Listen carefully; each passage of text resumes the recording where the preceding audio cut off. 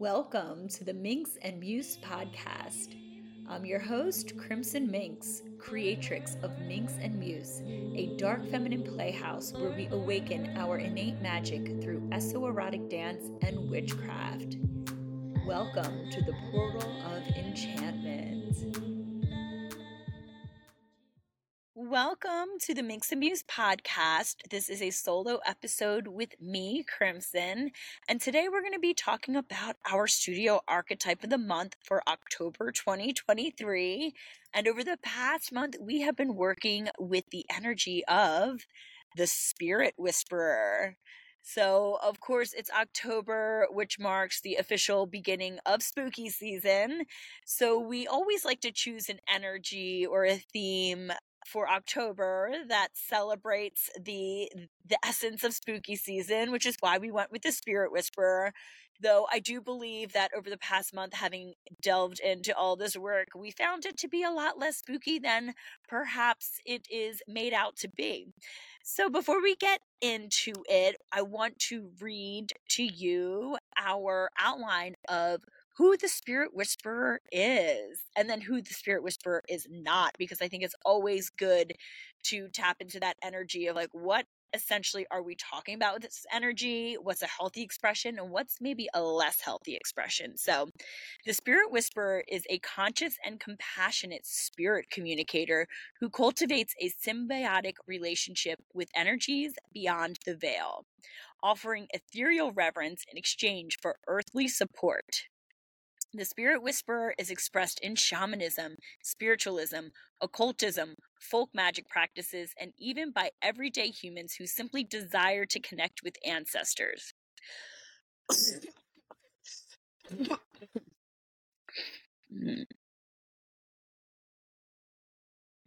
They recognize an aspect of our spirit lives beyond death and connect with these departed energies with honor and respect. They are not greedy or commanding taskmasters. They respect the sovereignty of the spirit world. Nor do they fear ghostly interactions, as they are selective with their engagement and practice safe sorcery. In this way, the Spirit Whisperer celebrates the souls of the dearly departed by acknowledging their ability to remain influential beyond the earthly realm. So that is the energy of the Spirit Whisperer that we've been working with this month. Now, let's dive into the shadow, what the Spirit Whisperer is not. So the Spirit Whisperer becomes ghastly when they see spirit communication as evil or exploitative, or when they choose to remain ignorant about how to responsibly and respectfully converse with the departed. It is not sinister to want to cultivate a relationship with those beyond the veil. However, we have to approach spirit connection with intention and wisdom, as it is naive to believe that all departed souls are interested in working with us or even have our highest interests in mind. In the same way, it is flat out disrespectful to think we can bark commands at spirits or be undignified in the way that we approach them. The spirit communication practiced by the Spirit Whisperer requires maturity and devotion. And without this aptitude for veneration, careless conjuring can become macabre. So essentially what I wanted to get out this month was the difference between spirit whispering and a positive sense of connecting with departed souls or spirits or energies not in the 3D world, but also the idea that let's separate that from perhaps some fantastical or sensationalist type of practices, and even this idea of commanding. You see that a lot in demonology and in other practices where do this task for me. And that's not really what I wanted to tap into this month with our witches. So here's the thing. There are a countless number of spirits out there. So there are ascendant masters, there are angels, there are archangels, there are demons, there are spirit animals, there are fae, there are land spirits, there are ancestors. I mean, the list can go on, and we only have one damn month, y'all. So what we decided at the beginning of the month was let's just focus on spirits that were once earthbound. And what we found ourselves focusing on mostly this month were ancestors. However, not necessarily just blood ancestors. The one thing we spoke about a lot is that a lot of people either don't know their bloodline, such as myself, or have unsavory ancestors, or are just not excited to work with the family that they know, right? And so it was worth mentioning that when we are working with ancestors, you can actually work with your blood ancestors even if you don't know who they are. And you can also choose which ancestors to work with if there is an unsavory ancestor or a line of unsavory ancestors. You can simply say, I choose to only work with ancestors who are loving and benevolent and align with my present day values. You don't have to work with the entire bloodline from your family. And also, say you want to be more inspired by your ancestor working, you can have chosen ancestors. So, for example, I mentioned that I am not familiar with my bloodline because I was adopted. I do still work with my blood ancestors, just not with a lot of information known. But also, I work with my family who raised me and their ancestors because we have a vested interest in each other, obviously, just as I do have a vested interest in my literal DNA bloodline. But I still honor and respect the lineage of my parents who raised me. And then also, you can have chosen spirit guides that align with perhaps a passion or an art form of yours. So it could be ancestors who are writers or heads of state or creatives of some sort or humanitarians of some sort. So why not choose your own ancestors and honor them just as you would your bloodline or of a heritage of family that raised you? And I actually think that this is really awesome. And maybe people would not use the word ancestors for that, but I do, because I see ancestors simply as those who came before us that influence us in present day. And there are many people that came before us that influence us that perhaps weren't blood. So think openly about working with ancestors. And then some people were working with their familiars, like their past familiars, their past pets, because they were once earthbound.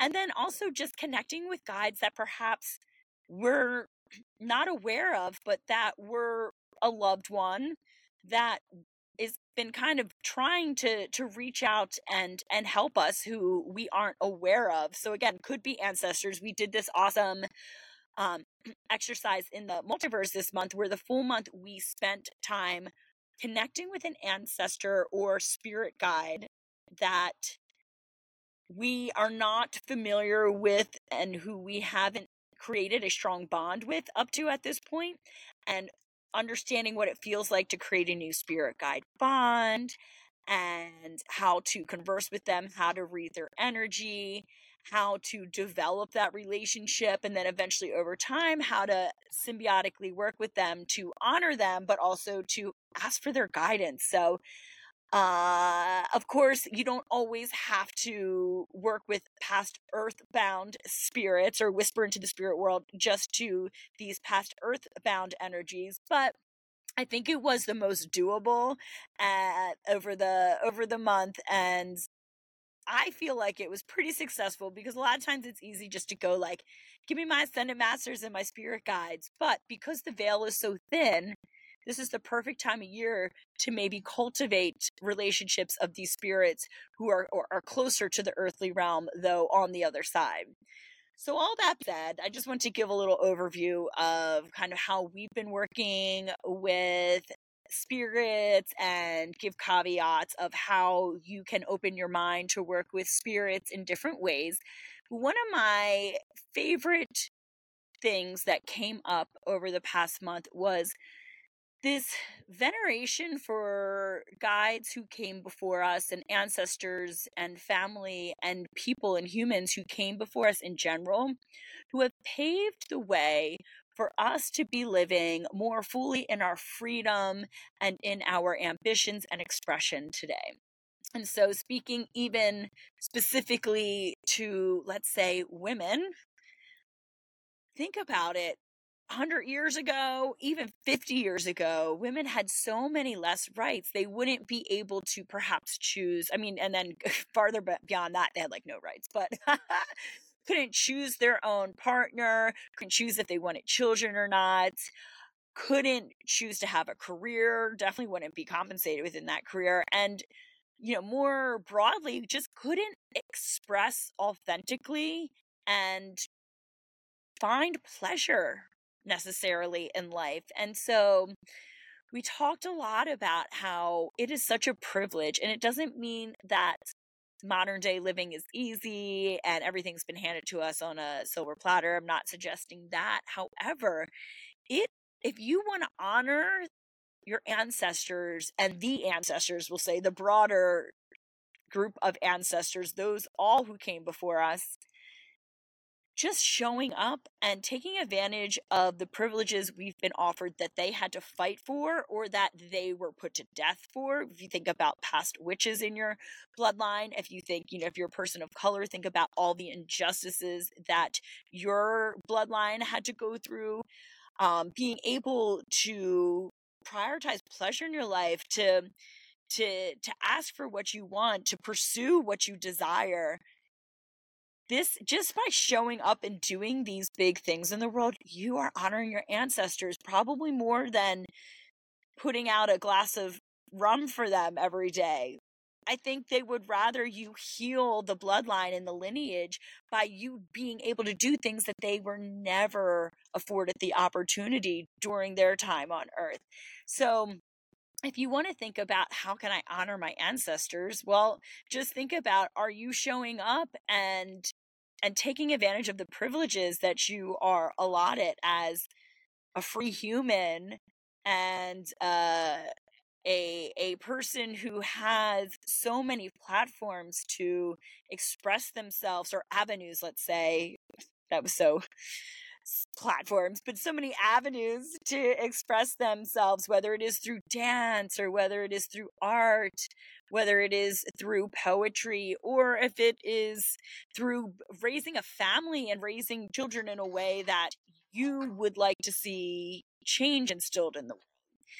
So I mean, again, endless opportunities to honor the ancestors, but I just really loved this sentiment that came up over the past month, and it really resonates with me because when we're reading the witch books and we're doing traditional spirit work, and let's say traditional ancestral work, there is the altar. We did a workshop on altars last month, and the creativity and the sacred devotion that comes with those. And you learn to honor your ancestors, put up an altar, give them offerings, speak to them. And these are all awesome.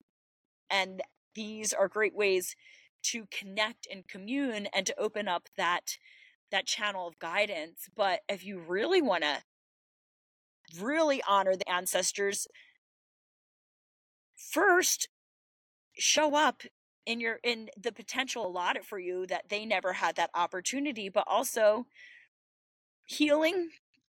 And we don't talk about healing too much at the studio just because it's illegal to talk about healing outside of the medical field. But think about it. Healing ancestral lineage trauma, working through controlling mechanisms of mindset, of ways of going about things, of choosing to show up differently in your life than perhaps these unsavory ancestors that in the past have. You just showing up in greater integrity and being an honorable person is a way to heal your line, to right wrongs in the past, if you think about it.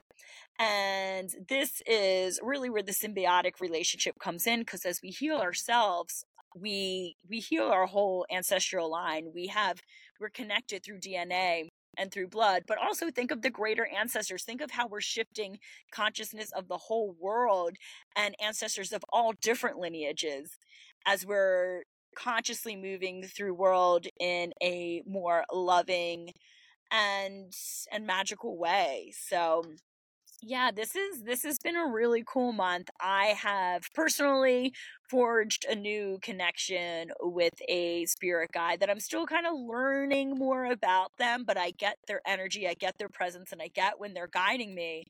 And it was real subtle at first, but it's getting more strong and it's getting more clear. And just know that you always have all of these guides on the other side who want to support, who want to help lead and protect and help you find success. And that's part of being a witch. So my definition of being a witch is someone using energy to manifest the world around them. Uh someone no, what is my fool? Someone living fully, someone using someone using energy and to manifest the world around them and living fully in their power. Y'all, allergies in Austin are so bad right now, and my brain is mush. However, I feel like I've said it a million times before, but someone living fully in their power and using energy to manifest the world around them. That's what I was trying to say. And using energy to manifest the world around them, energy are spirits. Spirit guides are energy. So as witches, I do feel like if we are trying to really show up fully in our power, we want to take advantage of all of the energetic opportunities, and this just not within ourselves, but that this is what we find in the world around us. And in the spirit world. Hello. So these have been my thoughts with the Spirit Whisperer, and I hope that over this month we were able to demystify, destigmatize, and empower people to create these connections and forge these relationships, because it can be so powerful and supportive, and it gives us, like, we're witches because we want that extra edge, right? Well, working with ancestors and spirit guides in general is that extra edge. And so my voice is starting to go. So I am going to wrap this up. But thank you so much for listening. And I hope that you found the energy of the Spirit Whisperer to be less spooky and more spooktacular, meaning that it's really fun and amazing and a pleasure to work with. So thank you so much for watching or listening. Stay in your magic, and I will see you soon. Bye. Thank you for joining me for the Minx and Muse podcast. You can find show notes and learn more about the studio at www.minxandmuse.com. As a reminder, it is our birthright to transform, expand, and safely exist as sensual, conscious, and empowered creatures. I'll see you next time.